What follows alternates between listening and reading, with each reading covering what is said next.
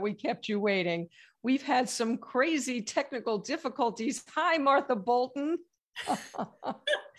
Oh, hey, Vicki, we did it. You did it. Thank you so much for your resilience, because it really took resilience, didn't it?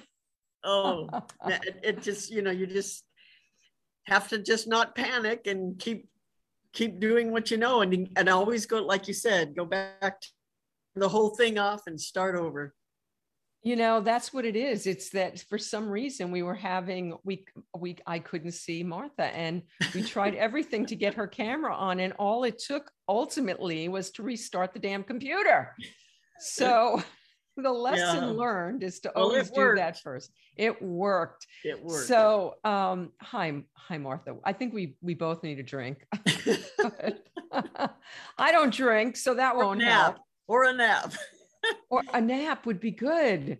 So what have you been doing today? Have you done something fun that's offset this? Well, today has been an interesting day, so this just kind of helped with that. We're traveling, so we're in Ohio right now, and trying to find a place to pull over to do the Zoom was quite an experience. So wow, well, thank you so much for doing your traveling. Oh no, I mean, it's my pleasure. And I feel bad that we made them wait a few minutes, but hopefully we'll have a great time. And that's right, and all will be forgiven. And bad dress rehearsal, good show. That's what they say. So we'll just hope that it's just like show business. Whoops! Oh my goodness! Now oh boy! Now we got that going on. All right, that's over. Yes. All right. So Martha, are you traveling on book tour? What are you guys doing? Are you personal traveling? I have a play that is. I write musicals. It's for musicals. And I've got one that they're having a VIP night tomorrow night. So that's what. Tell us about I'm so excited about this. I lead a writer's workshop, and one of the women is writing, Angel is writing a Broadway musical, and we're very excited about it. We've been she's been workshopping it. Tell us about your musical. I love this. Well, we started writing it. Writing musicals I think it's been about 12 years now. Who's your writing partner? Well, I have two others and myself, and it's Dan Postema, and he's the producer. And then also Wally Nason, and he's the composer, and I write the scripts. And we just started doing it. We started with our first one, and we've done 13. And they're set in Amish country. I've been to the Amish country many times. Have you really? Oh, that's cool. Yes. Well, they're set there, and they're playing now in Sugar Creek, Ohio, and that's where we're heading. And then they are also in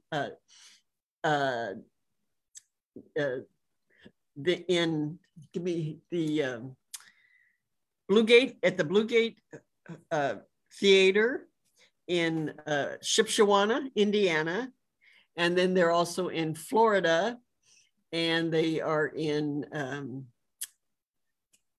Pennsylvania at Burdenhand, Pennsylvania, and those are 4. Burdenhand is where we stayed in the Amish country. Oh. And we had the best family style fried chicken. The food is amazing. The food. So now, do the Amish? They won't go to the show. They do it. They do attend, but it's mainly it's about the Amish, right? And we always have an Amish character in the script, and. But then it's for tourists and there's as those are big tourist communities. Oh yes. So the tourists come and they enjoy it, but we definitely have Amish attended, and also they work at the hotels, and so we're right in the middle of Amish country. And what we do is we have either the Amish character is in an English setting or vice versa, and it'll be whichever world, and sometimes we blend the two worlds, but we'll do it sometimes in the Amish world and then sometimes in the English world, but they always cross over. And so is this something, is it kind of like I'm sure you've seen Witness with Harrison Ford. It would be compared to Witness, right? And they have, in fact, what's playing right now in Sugar Creek is Josiah for President. And it's a novel that I wrote, and then we put it to music, and it's about an Amish man who gets kind of pushed into running for president, and it's against his will. So there's this struggle back and forth between him and this congressman who it enlists him to run. And then it's, the premise is, what if an Amish man ran for president, and what if he won? And so that's the premise of the whole musical. Wow. Yeah. And it's been playing now probably about 10 years. And wow. We bring it back, and we've got other plays that are based on Beverly Lewis, who's a Amish writer, and Wanda Brumstetter as well. So we've got their plays that we're doing. And then, like I said, Josiah was based on a novel that I'd written. And then we've got 13, and they're playing in these different communities, and they play year round. And it's a lot of fun, and the people just love the experience of going and seeing their life played out on stage. And there's music and dancing, and now have it's times a lot of fun changed with the Amish? I haven't been there in about probably 25 years, but I didn't think that they partook. Well, they'll attend. Now, as far as being involved or being in them, or no, of course, right? Still there's but they do come. In fact, our executive producer Mel Rigsicker, mm-hmm. he was Amish, and he runs the hotel, the whole they have the hotel, they have several theaters, and he has he employs a lot of Amish, and he has a lot of Amish family that's there, but he is no longer Amish, but he certainly has his roots. So are there levels of Amishness? So because my understanding is that they stay within their community, they don't use public transport, they don't use traditional and there are definitely different, each community, they have their own rules, they have their own bishop, and they, there's varying degrees of their separateness. But in this situation, they have attended. I mean, it's mainly tourists that attend, but we do have Amish come and see it, and we always treat them in the script and in the music. We treat them with tremendous respect, and it's a positive experience for them when they come, and they love it. And we're very. Is there ever the occasion, like in Witness? Sorry for interrupting. I'm excited about this. Is there ever an occasion where the Amish and the whatever we're called romantically intermingle? Oh yeah, we. Oh yeah. Oh yeah. It has to. There's rules that we respect and go by that in the script, and then when the plot takes it a different direction, then there's consequences, and there's stress and the conflict and all of that. So all of that's covered, and then it ends with a good ending. And but we tackle a lot of different subjects, like with the Amish man running for president, which goes against their beliefs as well, as far as getting that involved in politics. But he gets trapped into it. But wait a minute, they're not supposed to have their picture taken. How does somebody run for president? We handle that too. It's on the posters. It's an artist's sketch of him that's on the posters. It's not him, or it's just the word. But he has to deal with his bishop over the issue, because he gets in trouble and he really has to make a sacrifice to run. When he decides that he will run, he's going against the Amish culture, but that takes the story, and there's, it takes you on that journey of what it would be like if an Amish man ran for president. So now the people that are going, the tourists that are going, they're in the Amish country to experience the Amish country. So Right. They're going to learn about the Amish lifestyle, I assume, by seeing your musical while being entertained. Exactly. And they do learn. Every plot is different, and we always, cover a lot of what the Amish believe throughout the script and the music. And the tourists learn that way, but they're entertained, and it's an enjoyable story, and there's always humor. Well, you're a comedy writer. Yes, of course, there's humor. Well, so, I hope it's dinner theater because they have the best food. Well, it's not exactly dinner theater, but there's definitely restaurants on the property by the theater, so they can eat and then come to the show. But we would sure love to have anybody come and see it. I think they'll enjoy it, and especially now with an election year, it's kind of fun to watch an Amish man, and we have the debates, and we have, so there's a lot of comedy in all of that, with Josiah trying to run for president. So it's entertaining. And then the other stories, we have all different kinds of plots where the Amish girl, the new one that we are opening this year. It isn't a presidential election year.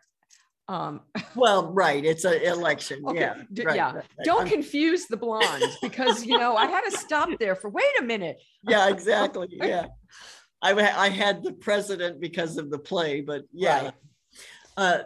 But the new one we are opening in Shipshewana, mm-hmm. Here shortly, in a week or two, is called Dear Soldier Boy. And it's kind of loosely based on the Dear Bob book, as far as the letters. And it's an Amish girl that even though they don't get too involved, she decides that she wants to do something to help. And this takes place in the 90s. So mm-hmm. She decides she wants to help with the cause. They put up she works in a cheese shop, and they put up a poster that's asking for people to write to the military. Mm-hmm. And so she decides that she wants to do that. And she does it without her father knowing about it. And then that her letters get complicated because she ends up with 3 of these GIs falling in love with her, and they don't know. She doesn't tell them she's Amish. And so it goes, in fact, I like this. One of them's the son of a general. So, he's from a real, staunch military family, and doesn't realize she's Amish. So it's a comedy. And so now, do the Amish sing and dance in your musicals? Well, it's the actors that are playing. Well, no, I understand, yeah. but playing Amish, yeah. But they sing and dance. And we do it in a very respectful way. Like there's mm-hmm. one scene in one of the plays where the husband and wife do a waltz in the privacy of their barn, and so it's that kind of a thing. And then sometimes they'll dance with the group, and a lot of times it's like they get pulled into it. Uh-huh. like the group is dancing, and then they'll pull the Amish one in, and right. And so there's a little hesitation and whatnot, So we try to handle that all as respectful as we would like to do it, and they would like us to do it. So that's fabulous. Well, let's talk about how it's been impacted by COVID. The people who watch this show, I'm a little COVID crazy. I just went to my very first event last week. I went to the Hollywood Bowl outside for the first time in 2.5 years, almost 2.5 years. How has COVID, the pandemic, impacted your theater? I mean, this has been a play that's been going on for 10 years. So right. I assume you were dark for a while. We were dark, and then we did some that were, when it started opening up a little bit, then we did some plays that only involved like 2 characters or Mhm. 3 characters. So there wasn't very many, and they would stay apart on stage. And um, so we handled it that way for easing back into when they opened up. And there's still people that will attend, and they'll still wear masks and whatnot when they Mhm. do, and that's their, that's perfectly fine. And then there's others that don't, but it is slowly coming back, and people are getting out again, and Because I would imagine tourism was way down for oh yeah, quite some yeah, time. it Yeah, yeah. was, yeah, it was it was very depressing. It all just kind of came to a dead standstill, but I think it's picking back up, so we're excited about that. And so, how do you feel in the midst of the pandemic, traveling and doing all of that? Are you fine with all of that? Well, you have to protect yourself as much as you can, Mhm. and I definitely, it was scary. It was a scary time for sure. Mhm. And you try to protect yourself in groups and stay home when you needed to, and you don't want anything to happen to yourself or any of your loved ones. So it was scary. Have you avoided COVID all this time? Yeah, so Yeah, far me too. I Poo haven't. poo. Yeah. Now, Yes. and I've been around it because people in my house have had it, Oh and boy. I'm physically compromised. I'm in that category. Yes. So uh, I was really lucky. My husband had it, and some of my kids had it, and it just, I don't know how. Maybe I did have it, and I don't realize I did, but Well, that is, yeah, that, yeah. I But know I I'm was. knocking on wood for you. Poo poo. I'm spitting through my fingers, and may Yeah. your luck continue. Martha, you are so prolific. So I am imagining that during the pandemic, you probably wrote 30 books. For those of you who don't know, Martha's written 88 books and probably more since that number was published. I can't even and all of these musicals on top of it. I have and television shows out the wazoo. I have no idea how this is humanly possible. I have one book. It took me 13 years to write it, but okay. What did you do during the meat of the pandemic when we weren't doing anything? What did you do? You probably wrote 3 books. What did you do? Well, I think it was during that time that I was definitely finishing up Dear Bob, and working on that, because that released in 21, Ah, and so in 20 I was finishing that up. I also, during that time, I broke my arm. oh no! How'd you do that? I tripped over the dog leash and just slammed. I think I went airborne. I'm sure I did. Oh, And slammed onto my shoulder, and it broke it in 2 places all the way across my humerus oh, bone, of course. oh. And so I You're had humorous. Okay, I, that's fitting.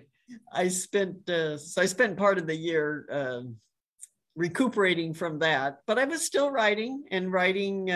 We took advantage of that time to get ahead, and we've got several musicals ahead that we have. Several musicals ahead. Eileen Angel, if you're listening, don't listen. Turn this off. Several musicals. Oh my gosh. So, okay, let's talk about, I lead a band of writers, women who write. And if this was any other time, I would have invited you to my living room, because I had a literary salon called Women Who Write. And many, Oh, I love many that. celebrities like your Bob Hope, Carl Reiner read here, and Norman Lear. Oh, And that's I know you know wonderful. Norman, and Yeah. I would have loved to have had you here to read from Dear Bob. But what is your daily discipline? How do you do this? What's your day like, Martha? A typical day when you're not traveling. Okay. Okay. I love to get up very early in the Such a, morning. what I time is don't. that? Well, it's whatever time I wake up, whatever time my eyes wake up, and it's Okay. usually 3 o'clock is often when I Wow. get up. And if I get up at 2, I'll still get up and start working. but I like to get up at 3. 3 is about the time I usually just automatically wake up on my own. And wait, and what time are you going to sleep to get up at 3 a.m.? I usually like 9, sometimes 10, but if I get like 5 hours sleep, then and if I'm laying there, I don't typically just jump out of bed. I will lay there, but if my mind is going and I can't shut it off, then I figure I might as well be working, so I'll go ahead and get up and start working. And then if I'm on a deadline, then that kicks in as well, because I got to get the deadline done. But this is my typical day is I start about 3 in the morning and just work whatever project I'm working on. And I do like to do like several projects at a time. So I'll just advance it so far. And then when I feel like I'm done with that one, for the night, I'll advance another one and just keep like shuffling between them until it gets to the polishing place. And then that you kind of focus on one thing at a time. But that's, I'll work until breakfast, and then might do something. We go out or do something, shopping or whatever. And then I'll come back and work some more, and then work into the evening, and then go to bed, and then it starts all over. So there's a lot of hours in your day that are devoted to writing. Oh yeah. This is more than a full-time deal. Yeah. I work a lot of hours. And then even when you're in the car or whatever, you're still thinking of ideas, and then you write them down on pieces of paper or bank receipts or whatever, and you're writing these ideas down. Because if you don't, they're gone. If you don't write it down and get it down on paper, sometimes you lose them. So I've disciplined myself to always write it down, and then you got to put them into the computer or whatever. And that was my next question. Do you write on computer? And yeah. And so transcribing from your notes and getting them into the computer. And right. Here's my setback. When I write, when I come back the next session, I reread what I wrote. I'm guessing you don't do that. You must keep plowing forward. You can't possibly go back. Well, when it gets to the polishing part, I reread it and reread it and reread it. So I'm constantly improving it. And sometimes you reread it just to fill your brain back up with where you're at. So where you're at in the story, and where you're at in the article or whatever. So every time you read it through for that purpose, you're always changing things because you want to make it better. And or you get a new idea and you go, oh, that would work in there. And so you're always reading and improving and changing, and then it comes to the point where you figure you're done. It's ready to send off. So have you ever watched a television show? You don't have time for television. How did you write for television? You can't possibly have time to watch television. I do watch it, and I watch comedians. I'll try and watch a lot. I love comedy, so whenever something catches my ear or interest or something, then I'll take the time and watch that. And it's for professional reasons, but it's also to make you put you in a good mood. Is there anything that has your attention lately, that any comedy that you are enjoying or have enjoyed recently? I'll go on YouTube, and different comedians you watch, and I love that some of the up and coming comedians are great, but I watch a lot of the YouTube videos where it'll show a scene from an old show that you remember laughing at as a teenager or as a child, or just these legends of comedy. I love to watch the legends of comedy and study them. You could really educate yourself by studying the legends. Okay, so how did you come into this? So I know you started writing very young as a girl. Were your parents literary? Did they instill that in you? They weren't so much literary, but they both had a great sense of humor. And my dad had a real dry wit, and my mom was always, coming home with jokes that she had heard at work and telling what did your parents do? Wait, and where was this? Where did you grow up? I don't even know. I grew up in just outside of LA. I spent all my life out there until about maybe almost 20 years ago. We moved to Tennessee, but before that, it was all Los Angeles. I had gone to school out there, and my mom was a buyer for a department store, and my dad was a carpenter. But they just had a great, just view on life, and a positive. It was a tough life. Life is always tough for everybody, but they got through it with a lot of laughter and faith, and it's whatever came their way. But were they big readers? Did they instill that in you, or was that something you I don't think they were so much readers as far as that. I guess that was just something I had from a young age. I loved stories. I loved writing. I really loved writing. From the first time I started writing, that was just what I to wake up in the morning and write, and to write at school, or write when nobody's asking you to write, which is okay. So I want to know about this. So yeah. Was it the accolades you got for your writing? Was it the experience of writing itself? Was it both of those things? I think it was the potential, what you could create. And I love accolades, and that was very validating for me. And I don't know how far I would have gotten without accolades. So whenever anybody said something good like that, it was always kind of a private feel good moment. It was like, oh my goodness, somebody, my teacher, I remember my teacher in junior high reading some of my work that I had turned in, but he was reading it out loud, and I was in the back of the class, and I recognized the words being my words,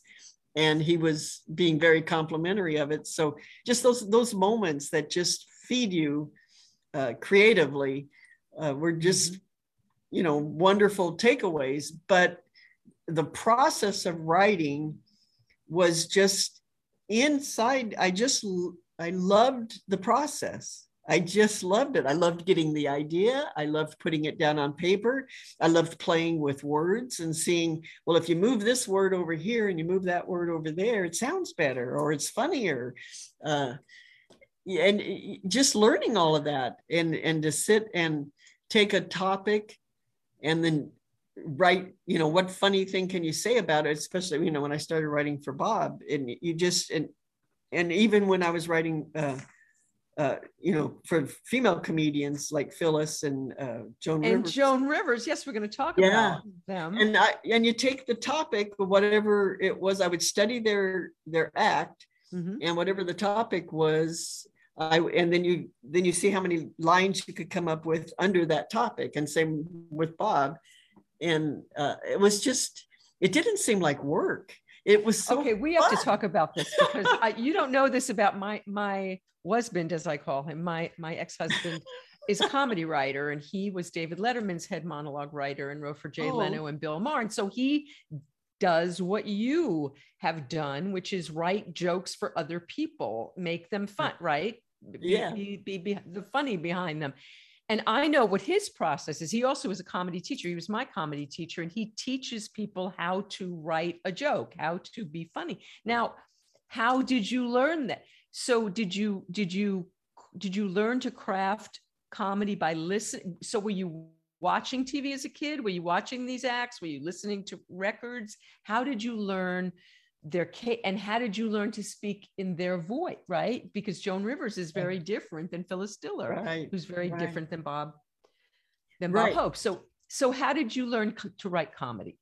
Well, I started, in growing up, I loved to watch the old shows, the comedy shows. I loved comedy shows. And then I So would. were you watching the variety shows and the talk shows, or were I you was watching everything funny? everything? Mhm. And it wasn't because I'm going to be a comedy writer. It was just I loved it. And I would study subconsciously. I was studying how they wrote a joke or how they said a joke, or all of that. And I just loved it. And when I started doing it, when I was 14, I did a gag they had a contest to write the gag for a cartoon. So I thought, well, I'll try it, and then tried it, and they printed it. So, it was another validation. Mm-hmm. And then I got into roasting. I was a church secretary, and I started roasting the pastor like a Friars Club roast. I'm sure then, it was cleaner than a Friars Club roast. Well, yeah, definitely. But it was, I was learning in that, you're learning how far you can go and what things to joke about. Would you insult the pastor? No, never. And I never. So it wasn't like a it wasn't like a real mean roast, because in my opinion, if you're gonna roast somebody, there has to be a tremendous amount of respect and love for that person, and that's why you're honoring them. Right. So I would know my boundaries of just having good fun, and if the person of honor is not laughing, then you're not really honoring them. Right. So they should be laughing and having fun and laughing at themselves, but in a good way, in a good-hearted way. And can you give us an example of how you could write a joke about a pastor for a roast that would be funny? And can you think of one? Yeah, well, there was this one church that I had written for, and it was for their baseball team. And they had told me that I could joke about the pastor wore a toupee, and that I could joke about that. And I wrote some jokes about it. And then I was still a little hesitant because I, at the banquet, I was, are you sure I can joke about this? And they assured me that I was safe and all of that. So when I got up to do it, one of the lines that I could just remember off the top of my head was, who can forget that game when, and then I said the pastor's name, when he slid into second and his hair went on to third. That's great. And he laughed the loudest of everybody. So then I knew fabulous. I was home free, and I just kept going with it then after that. But and in fact, when he got up to accept his award, he took his toupee off and tipped it. So it was a fun night. Oh, that's wonderful. I got known for that, and different churches would call me to come roast their pastor, and I just got into the habit of playing around with the different personality quirks or different situations and seeing what could make it get the funniest response, get the loudest response, and it's usually a surprise. It has to be that the audience doesn't see it coming. And somehow you've taken them and you've gone made a right turn when they were expecting you to go straight. Right. And and I learned that. I self-taught that. That's what I was going to ask. So you self-taught. Did you study comedy at all? Did you formally study? No, just from studying. I bought all the comedy record albums, and I read. So who were you listening to when you were studying? Well, I was listening. Yeah, I had them all. I had Bill Cosby's records. I watched all the Jerry Lewis movies. I loved The Honeymooners, and Lily Tomlin. I loved her work, and had her albums, and just kept listening to them and laughing and studying how they did it, and to see that little twist or that little something that they took. And I love to be surprised, so if I saw it coming, then it would be less satisfactory for me. But do you find, Martha, that when you make yourself laugh, that's the winner? Oh, absolutely. Right. And usually it's at 2:00 in the morning or 3:00 in the morning. And if you break out into that's that, you know, and it surprises you that it just jumped into your head, Right. and you get that belly laugh, then you go, okay, that's gonna work, because it made me laugh out loud, you know. Exactly. So And so while you're learning this, while you're self-schooling without realizing what you're doing, do you want to be a stand-up comic? Is that part of it? no, I was doing the roast, so I would stand up and do those, Mm-hmm. but it was mainly, I didn't realize what I was learning for. I just loved it and was learning, but now I look back and I could say, well, that's what I was doing. I went the path that, you know, all of my practice was taking me, but I was just doing it because I loved it. And then I read a book. Were you earning a little? How old were you working in the real world? What were you doing? At this time, I was probably in my 20s, Mm-hmm. and wasn't making a living, but I was making money, as far as like going out to the mailbox and finding the pink envelope from Joan Rivers. Okay, but now wait, you didn't just go from watching the Honeymooners to getting the pink envelope. You had to do something in between. So did you have any jobs in that time while you at that time? No, I sent it to her, sent her material, and I sent Phyllis Diller material as well. Okay, so how did you do that as a young woman outside of LA? How did you know what to do? How did you follow a business path? Well, I just had it in my head that, you know, I just had confidence that, well, maybe I'll send it and maybe they'll like it. You know, I didn't know. And I found you handpicked Phyllis Diller and you handpicked Joan Rivers? Because their style. I liked their style, because I did a lot of housekeeping jokes and family. And you were jokes. A young woman. I was, but I had I had 3 little kids in my 20s, but between so I had I had a lot of material. And then I also knew people that I always had that self-deprecating humor for myself. Mm-hmm.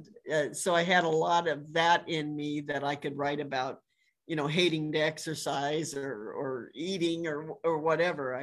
So I had all those same topics, and I thought, I figured that maybe I'd have a shot, because it sounded like me, you know, my style of, I would do that when too. I would. So Martha, would you take things that were happening in your life and then put them into Joan Rivers' voice or into Phyllis Diller's voice? Or were you able to leave it in your voice and they liked that? How did that work? Well, I had to learn their voice, because that's important. Yes. You have to do their voice. And that came from, first of all, I had listened to them enough to know what the voice sounded like. So if I wrote a joke and it didn't quite sound like Phyllis, but it sounded like Joan, then it would, you know, I would send it accordingly. But you have to learn it. And how I really learned it was by what they bought.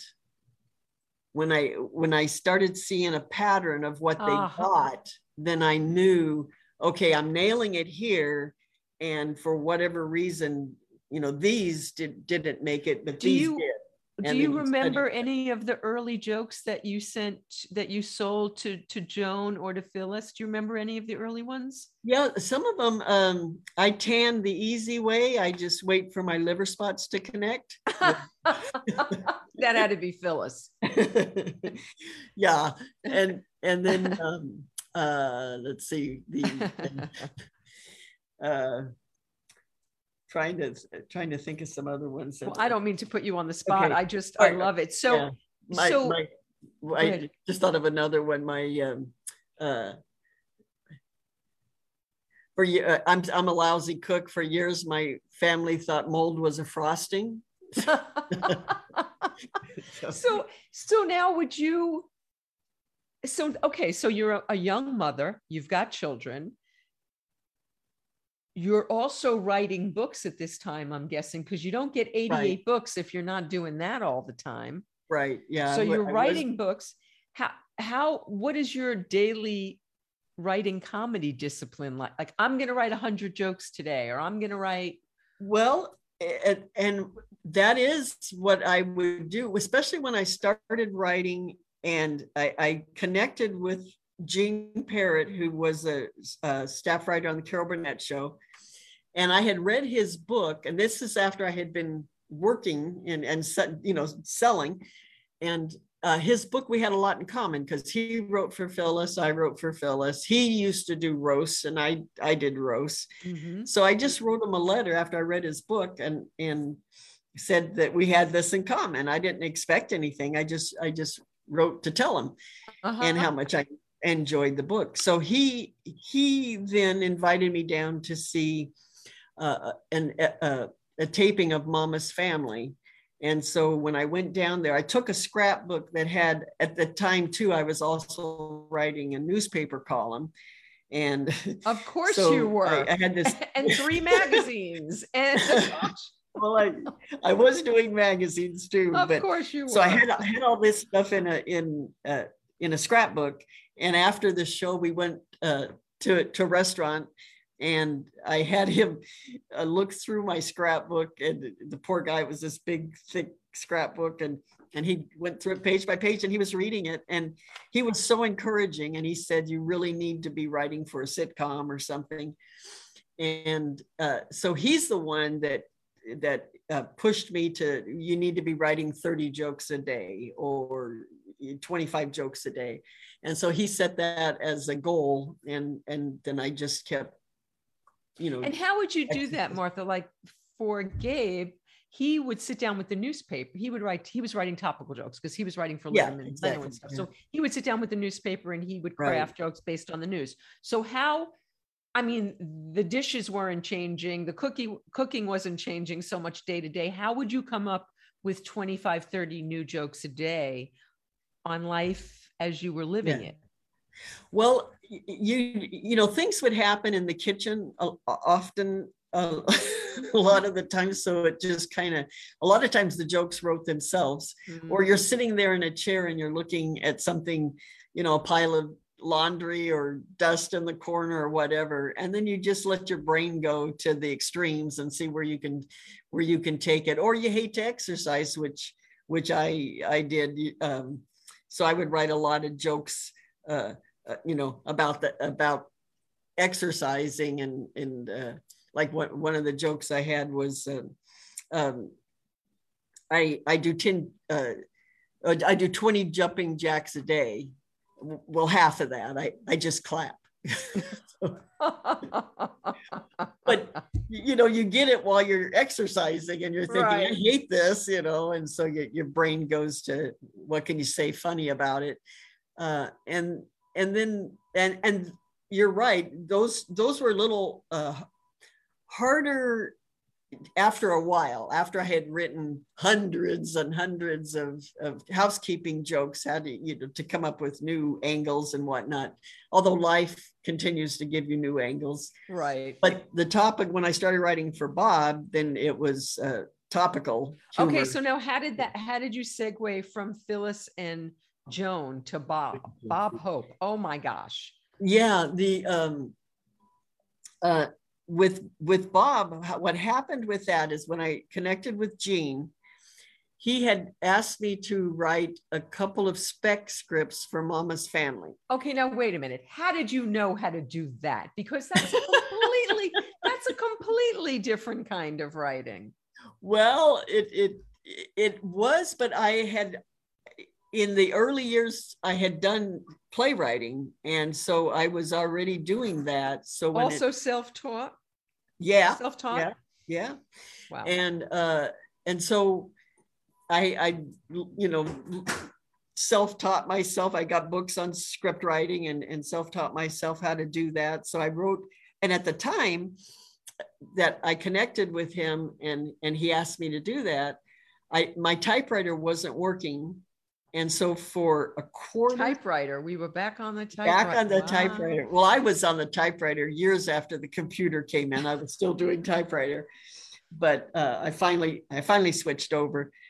Correct to type and whiteout. Now that's oh man, and you'd have to, if you made a mistake, if you wanted to move a paragraph that it should be up here, had to retype the whole thing. Yeah, Oh. it was it was rough, but so it wasn't working. So for a quarter, for 20 minutes, I went down to the local library and sat and typed 2 spec scripts for Mama's Family, feeding probably $1,000 worth of quarters into this machine.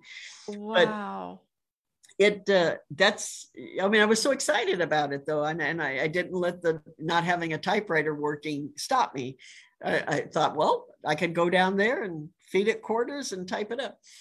So I did, and I got it to Gene, and he loved my work, was very complimentary. Wow. But what happened is the show got canceled at that time. It ended up coming back, but at that time, that window, it got canceled. So he had gotten it to Ed Simmons, who was the producer, and Ed had called me and told me that he was going to send, this is before they knew it got canceled, that he was going to call me in to pitch some show ideas. And so then the show got canceled. And then, so Gene said, well, you want to try writing for Hope? And I was like, are you serious? You know? And so he gave me a topic, and I wrote some jokes on it, and he got it to Bob, and I waited to hear back. And then one night my husband and I came home from a function, and he took the babysitter home, and the phone rings, and it's like 11 o'clock at night. And sure enough, it was Bob Hope. And he told me that he loved my work and started calling me ever since. And I ended up becoming his first woman staff writer. So. Which is crazy in and of itself, because it's such a boys club. And it's also, I don't know about for Bob Hope, but the late night shows are so stuck up about Harvard writers, Yale writer. Like they're so stuck up about where you were educated for you to write their comedy. So the fact that you were able to do this as a woman, not with that kind of education, this is beyond everything. So were the men did you work from home and send the jokes? But no, you actually were on shows. You were a staff writer. Right. So how did the men treat you in the room? Well, that's what was so wonderful is they, because I was young, and and they all kind of really guided me along, and they were very helpful, and they were legends in comedy writing. I mean, the people that I got to work with I still can't believe it. It's just amazing. And because we had the Carol Burnett show, we had, these are all represented among the writers, MASH. Wow. Dean Martin Rose, Red Skelton. I mean, they all had these tremendous credits.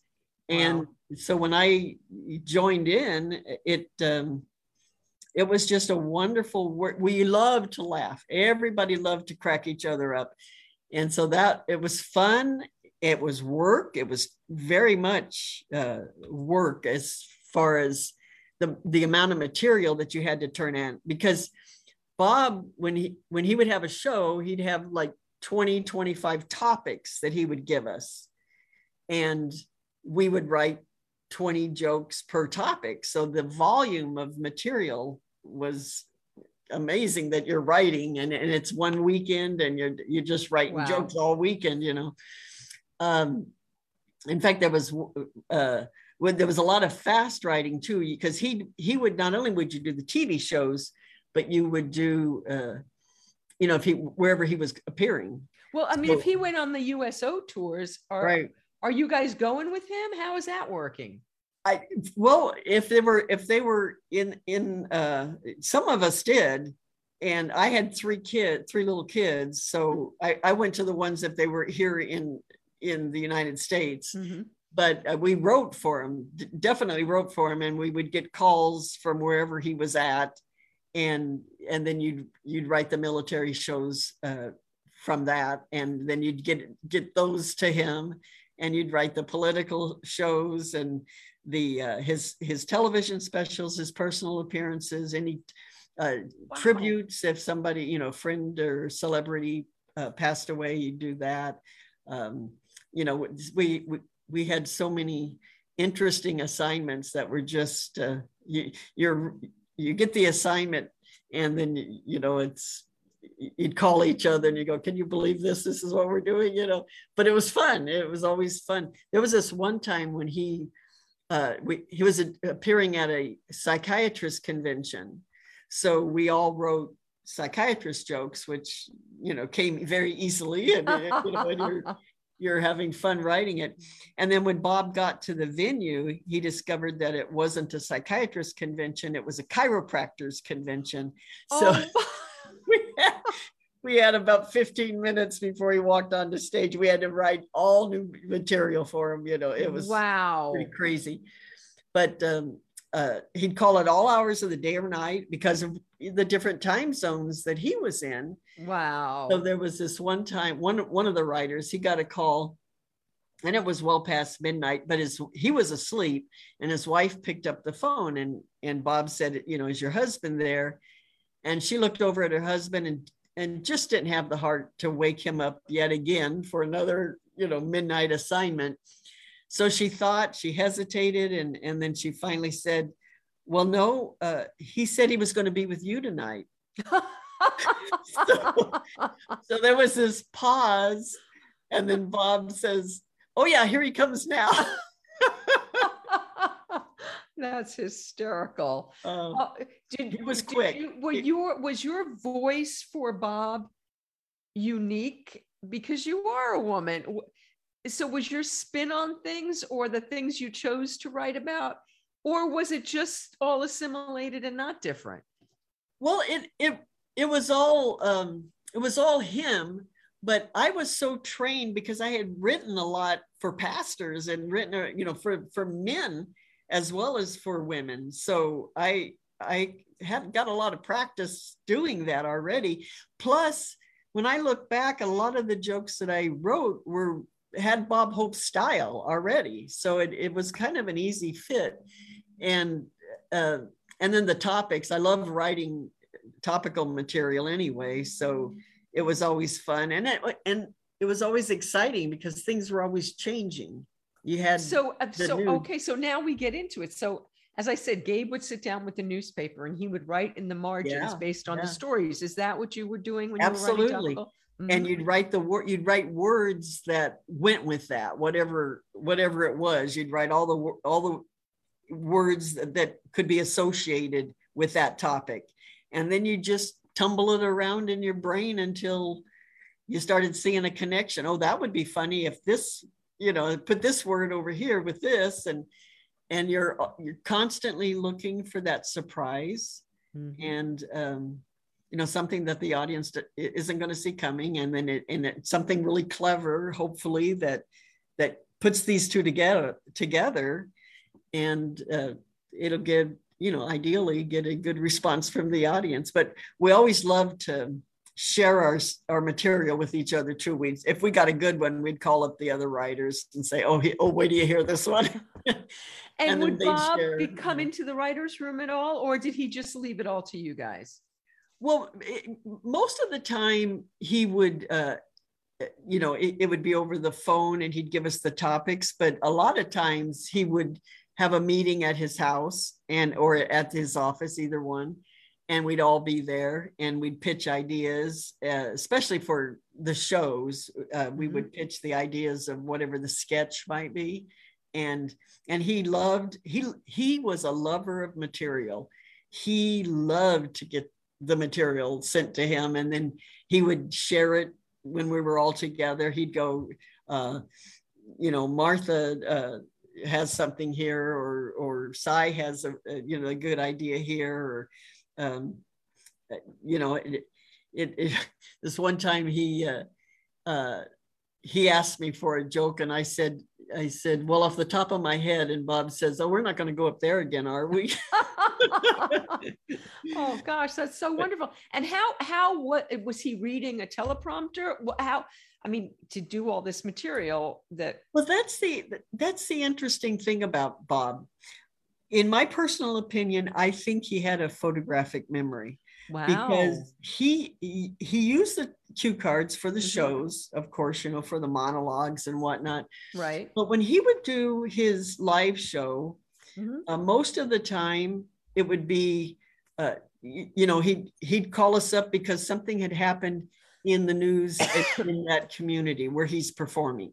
So Mhm. he'd say, well, they're tearing up all the streets here, so write me some jokes about that. Or the mayor got indicted, write some jokes about that, whatever it is. And so we would give him jokes, and he would walk onto stage with 10, 20 brand new jokes that we just phoned in to him, and he'd just tell them. Now, that's someone that really has an amazing memory. Plus, if you look at the videos of him performing in World War II, he just walks on stage, and the same thing is his writers were giving him the material just before he went on. Wow. And because each base, you'd have something different that he'd want to do. And so he'd walk out there, and there's not a cue card, there's not notes. He's just doing it from memory. He's just talking to the boys and the girls. And it's incredible that the mind that he had. And he would call often and say, you know, that joke that about such and such that I did at the such and such convention in, you know, 1985. And, you know, he could get that for me or whatever, but he knew exactly where he was at and what year it was and where I could find it. Wow. Incredible And memory. did he ever, was he accepting of whatever you gave him, or would he say, no, that's not funny? Or would he rewrite you guys? Like, what was the process? Yeah, not necessarily. I mean, if your joke made it, if he liked it, it went as is, and he would deliver it. Of course, his delivery was phenomenal, so you know that always helped. But he never let anything go to waste either. It would be often that you'd go to a show and you'd hear a joke that you had turned in for last year's show, but he'd pull it out and bring it to that show. So nothing went to waste. And it pretty much, you know, if it was on the paper and it was good, then he would check them. He'd give it a check. You know, so let's say you turned in 25 jokes. How many checks would you get normally?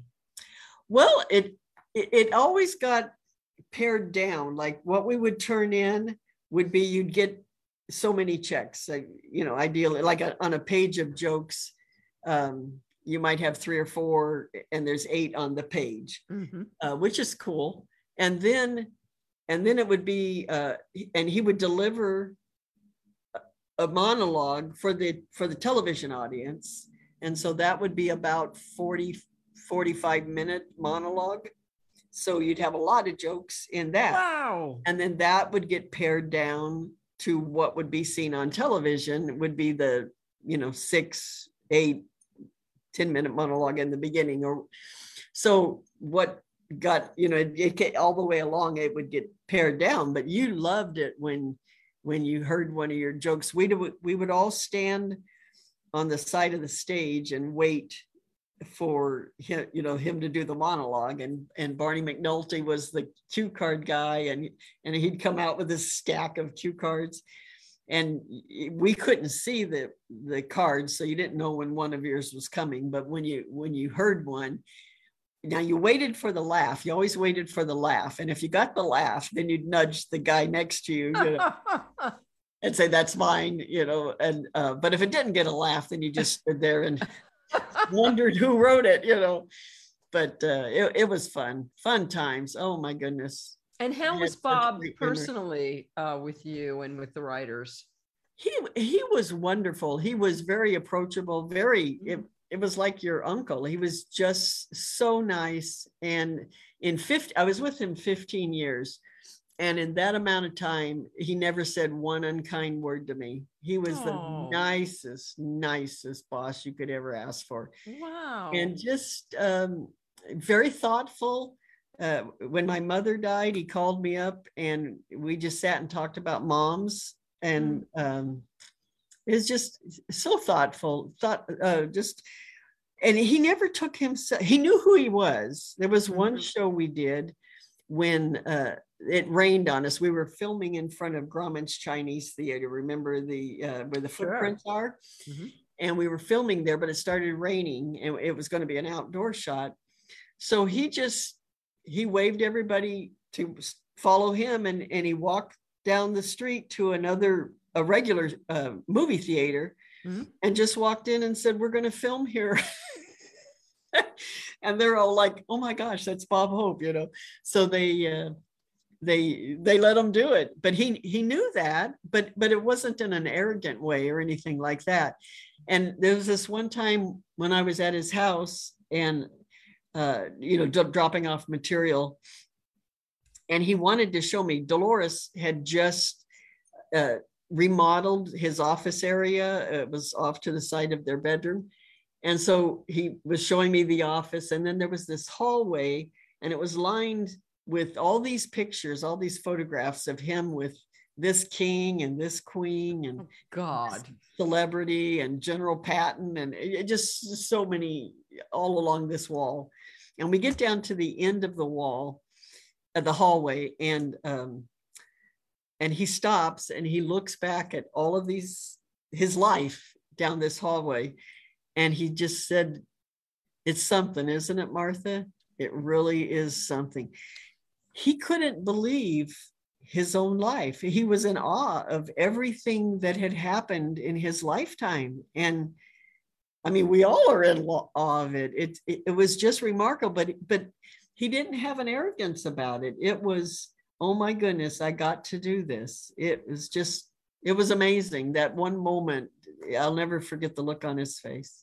How lovely. And you got to, I'm sure, work with a ton of iconic celebrities who would guest on Bob Hope's shows. What was that? And were you writing for them? Were you writing for Lucille Ball, or were you writing for these George Burns, or I don't? Yeah, well, and when they came on the show, because he always did a talk spot with them, so you hit, their lines and his lines. You'd write the whole bit, and then you'd have it was in the guest list on his show over the 15 years that I was with him. I look back at the names, and it was everybody. It was everybody that was anybody in Hollywood, and he had a whole career of that. It was just from presidents to the legends and what was the most incredible thing is that when he would do a show, often these legends would just show up just to watch from the background, and where we were off stage. Like, can you give us an example of who just showed up? Oh, Milton Berle, Danny Thomas. Oh my God. They just drop by. They would drop by. Jonathan Winters. And they were also on the shows in the past and whatnot. But if he was having a show taping, they would just drop in and say, "Hi, Bob, how you doing?" And then when he would go back to his dressing room for whatever reason, they would take to the stage and do part of their act for the audience. It was amazing to see, number one, their respect that they had for him. There was the writers wanted to get our picture taken with George Burns in his dressing room, so we stopped by and he was so gracious and let us take it. But when we were leaving, he says, "You work for the nicest man in show business." Oh, isn't that a nice tribute? That's just lovely. It was amazing. But yeah, everybody was on his show. Everybody from the highest in music. Did you have? I'm having this vision. I don't know if it really happened. Where like Sonny and Cher on like people like that. Like I'm thinking. Well, they before my time they were, but I think I have a memory of it. Yeah, But so like and he has done parodies of them as well. So like who, what, like, and would you write those parodies as well? Well, when they would come on the show, yeah, absolutely. We did everything that he needed, whatever he wanted. We would write it. But just, I mean, you name it, and you can't believe that they're on the show, and you're interacting with them and getting to, and the phone calls that you got to make before the show to find out information for the talk spot.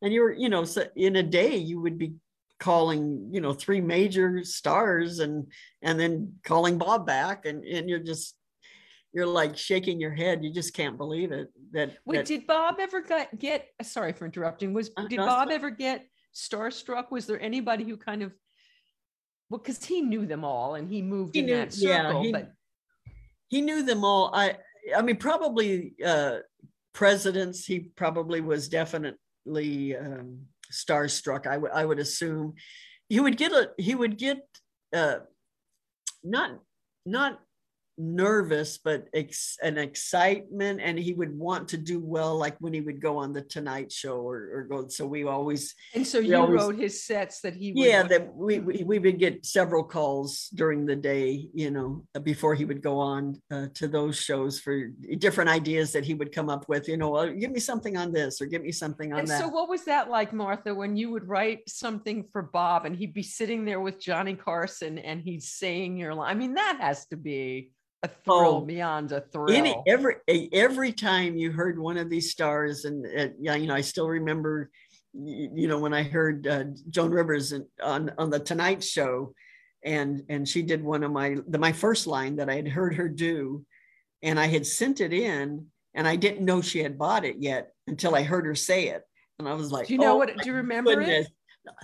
I need to look that up to say I know. It's okay to get that, so I know. But I remember distinctly recognizing it, and then sure enough, I got a check, later. And did Johnny laugh? Oh yeah. And then there was another time when he did a joke with President Reagan, and Reagan did a big laugh, and I was watching it on the news. I didn't know it was coming, and I watched it on the news. I'm like, oh, that's my line, So that was a big moment. But he ran in such an amazing crowd, and treated everybody equal. He really did. We would always have Christmas parties or different events. Mm-hmm. And there was this one Christmas party. It was at one of the houses. And everybody was socializing and eating and whatnot. And Bob had gone to the bedroom where they were watching the football game, and he sat there in a chair. And there was one of the guests was so mesmerized that he was that close with Bob Hope that he just stared at him about 3 or 4 inches from his face. And he was just staring. And Bob was so gracious. He never backed away or nothing. He just knew the guy was doing it. But he just was so gracious. And at those parties, we would have, not only would we have a guest list that was incredible, and we would have all of the people that were on staff and connected with him, and their spouses, or right, family or whatever. And he would also have his gardener, and he would also have his cook, and he would also have his driver. He just loved people and didn't treat anybody different. Everybody was special to him. It was really, it was an amazing time in entertainment, and he was the one that was connected to everybody. He was connected to everybody. Talk about just, being a game changer. He certainly was. So let's talk about your book, Dear Bob. Bob Hope's wartime correspondence with the GIs of World War II. Why now? How did this come to happen now? Because Bob's been gone a while. You worked for him in the 80s and the 90s. what resurrected this for you at this point in time? Well, see, that's what I love about this book. This book, we started working on it when Bob was alive. Oh. So he's very much a part of it. Oh. And what happened was Linda had known about the book, the letters. So Linda Hope, his daughter, is the one that you wrote this and, with, yes. And she had grown up with the letters in the house and had always been curious about them. And then she also... Before you, I'm sorry to interrupt you, but can you just give us a quick backstory? How did Bob start this whole thing with this? How did he start the USO tours? How did he start this whole part, this huge part of his life? Well, his producer had come up with the idea of taking his radio show out and maybe doing it at a base. And so Bob didn't quite... Was he a soldier? Who, the producer? Bob. Was Bob a soldier?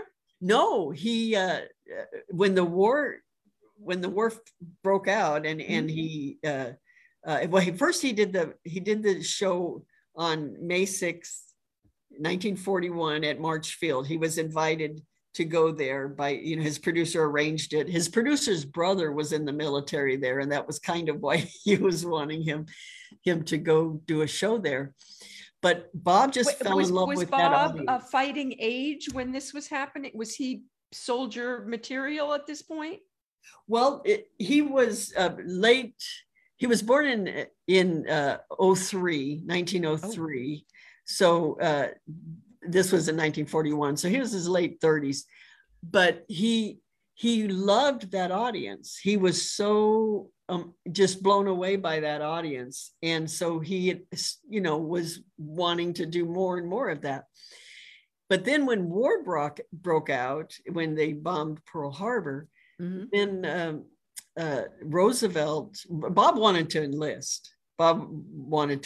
But Roosevelt felt that he would be better, his talents would be better served if he just kept the morale of the troops up. Wow. So Bob took that assignment on, and I don't think Roosevelt knew who he was getting when he asked Bob to do that, because Bob took it a step further than anybody would have taken it, and he ended up doing 50 years of military shows, and up to the end of his life. His last military show was when he was 87 years old, and he's going in and out of helicopters and flying as close to the front lines as he could get, and ducking sometimes the same incoming as the soldiers are. And he's 87. Wow. How many 87-year-old people do you know that would do that? And none. He was, they may want to, but they, just logistics, they may not be able to. And he couldn't do enough, and he would have kept on going. He would have he would have still been doing it. Nothing. And so how did these, when the letters started, I assume as soon as he would do a USO show, he'd start getting how many letters was he getting during the war? 38,000 letters a week.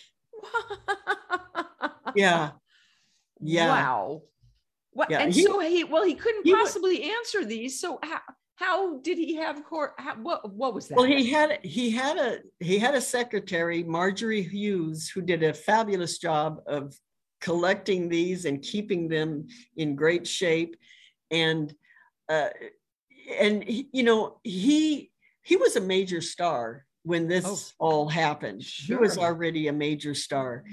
And for him he took time out of his own celebrity, and it didn't matter. He did it in his off time. He would go and visit the troops wherever they were at. wherever. Wow. He couldn't wait to do it. That became his mission. It became his lifelong mission. Wow. And it became his love. It got into his heart. I think after what he saw, which we know what he saw in the different hospitals that he would just, he made sure he visited the hospitals. He made sure he visited, he made sure that he ate with the troops. He made sure that they had their best seats in the house, and they're right up front, and especially the injured ones. He brought them, they'd bring them up in stretchers, and he just gave everything he could give to them, and wanted to do more. They captured his heart. They got in there, and that was such a big part of his life. And he's spent 5 decades doing it. It's just unbelievable. So back in the day when he was getting 38,000 letters, was there like a machine spitting out responses? And how much involved was he in actually writing back to people? He was very involved. In fact, when you're, reading through the letters, I can't wait. Yeah, he it's his voice. You could tell he's the one writing it. Now, she organized it, and she probably, no doubt wrote some, but he answered as many as he could. And he remembered, here's that memory, that fantastic memory. Right. He would remember the person, the soldier, where he saw him, and, what the soldier had said to him. And it's just amazing that he had that recall, and it meant something to him. He would remember letters that he would receive from the parents, and he would ask the questions that he would, the back and forth and whatnot. He knew. So if people would come up to him at one of his live shows or whatever, and he would be able to place this. Yes. Wow. It was incredible to watch, and the respect that the different veterans, when they would come to the shows, and you could just tell the respect, the mutual respect. He had respect for them, and they had respect for him. It was incredible to watch, but he really,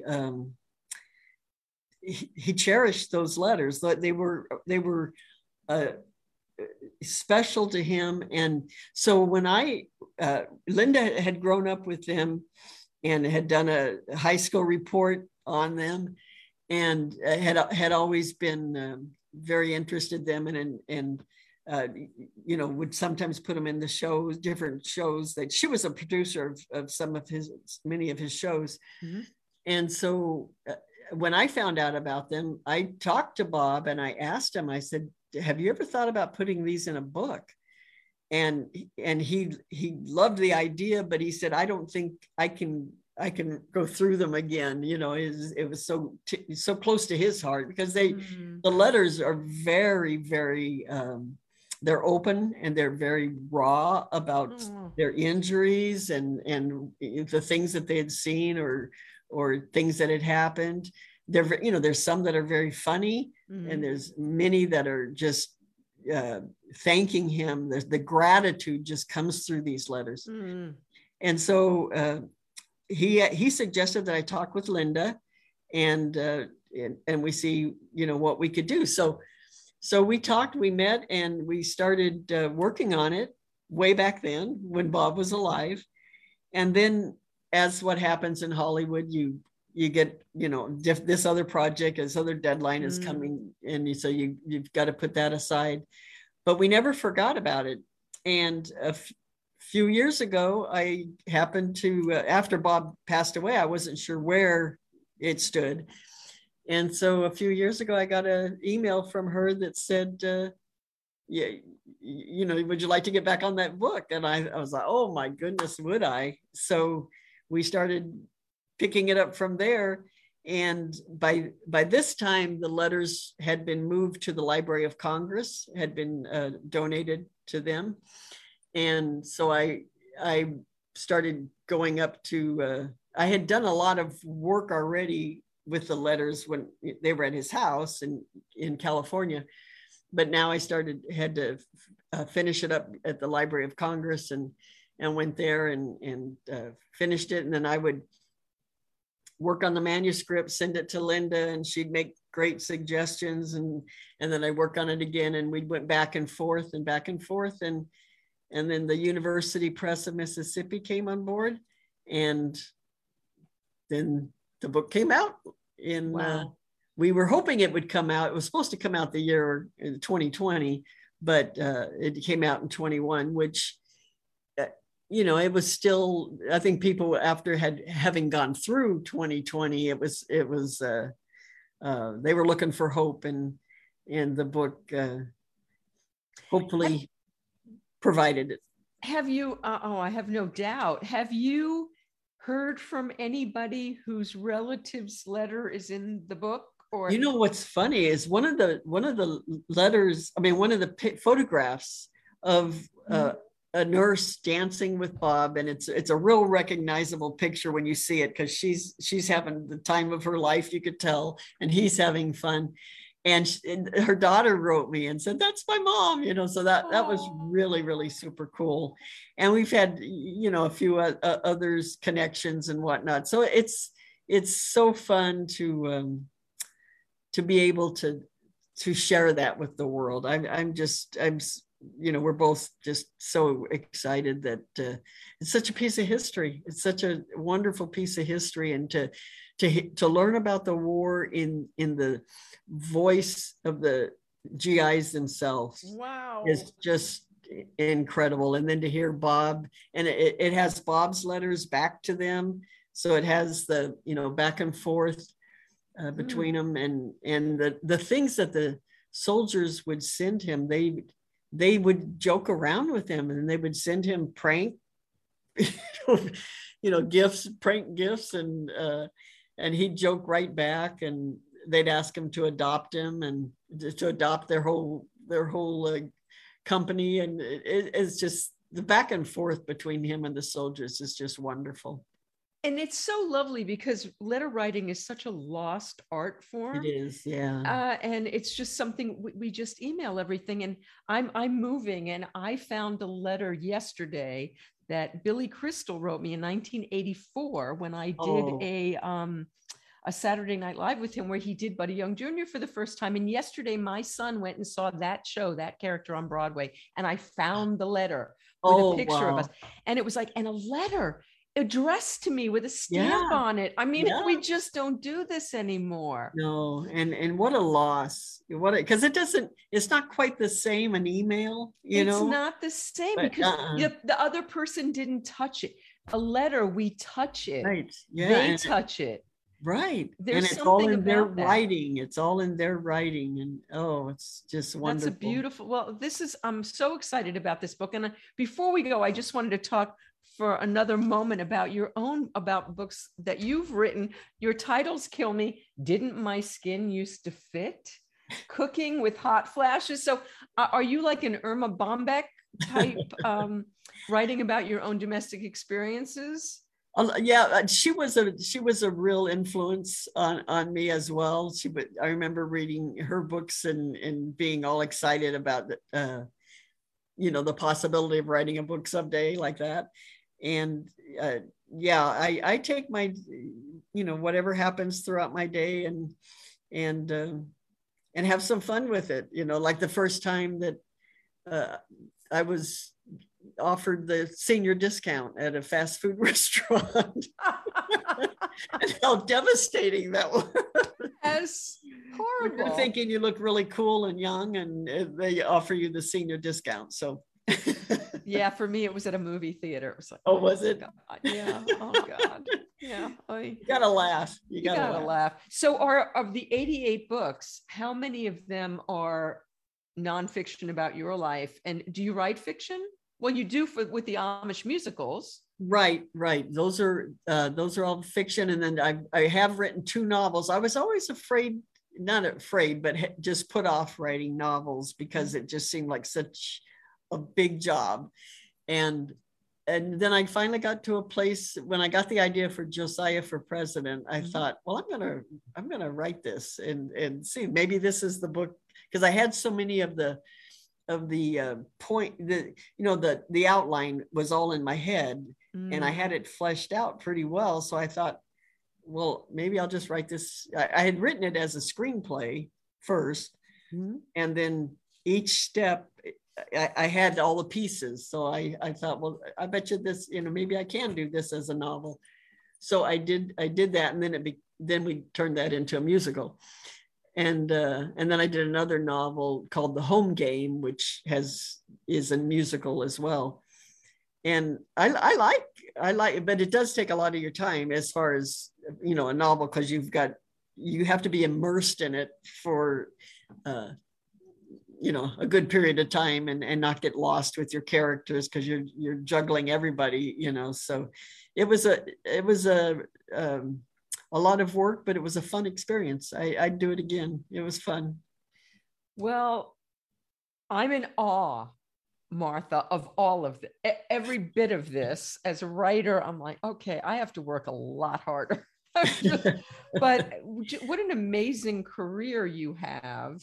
And so do you still write all through the day and night? Yeah. I do. And I, that's the one thing about writing, is that there is no age limit. There is no, you could do it. You could just keep on doing it. And most writers do. They go, well, into the sunset. And it keeps you young, I think, because you got to stay up with what's people are talking about, what's trendy, what's Are you still writing comedy? Yeah, but I usually put it into books or musicals, or that sort of thing. I mean, once in a while I'll write for other people. I was going to say, do you still send jokes to comedians? That not as much as I used to, but if I get asked, sometimes I will. If if it's something that I can, if it's in a period of time where I have some free time, then I'll do it. But I'm so excited though about what I'm doing right now. Is that's what's taken most of my time, is doing the books and the musicals and all of that. Is there a book that you are working on right now? Of course there is. There's probably 3. I would really like to write my own personal memoirs of my writing. Oh yeah. So that's a story right there. That sure is. So I want to, that's kind of moving to the forefront in my mind, to get that all written down. So. Well, I hope you do, Martha. This, we had a little trouble getting on the air, but I'm so glad that we persevered and it worked out. How fun is this? How wonderful are you? And what a career. I'm like, crazy.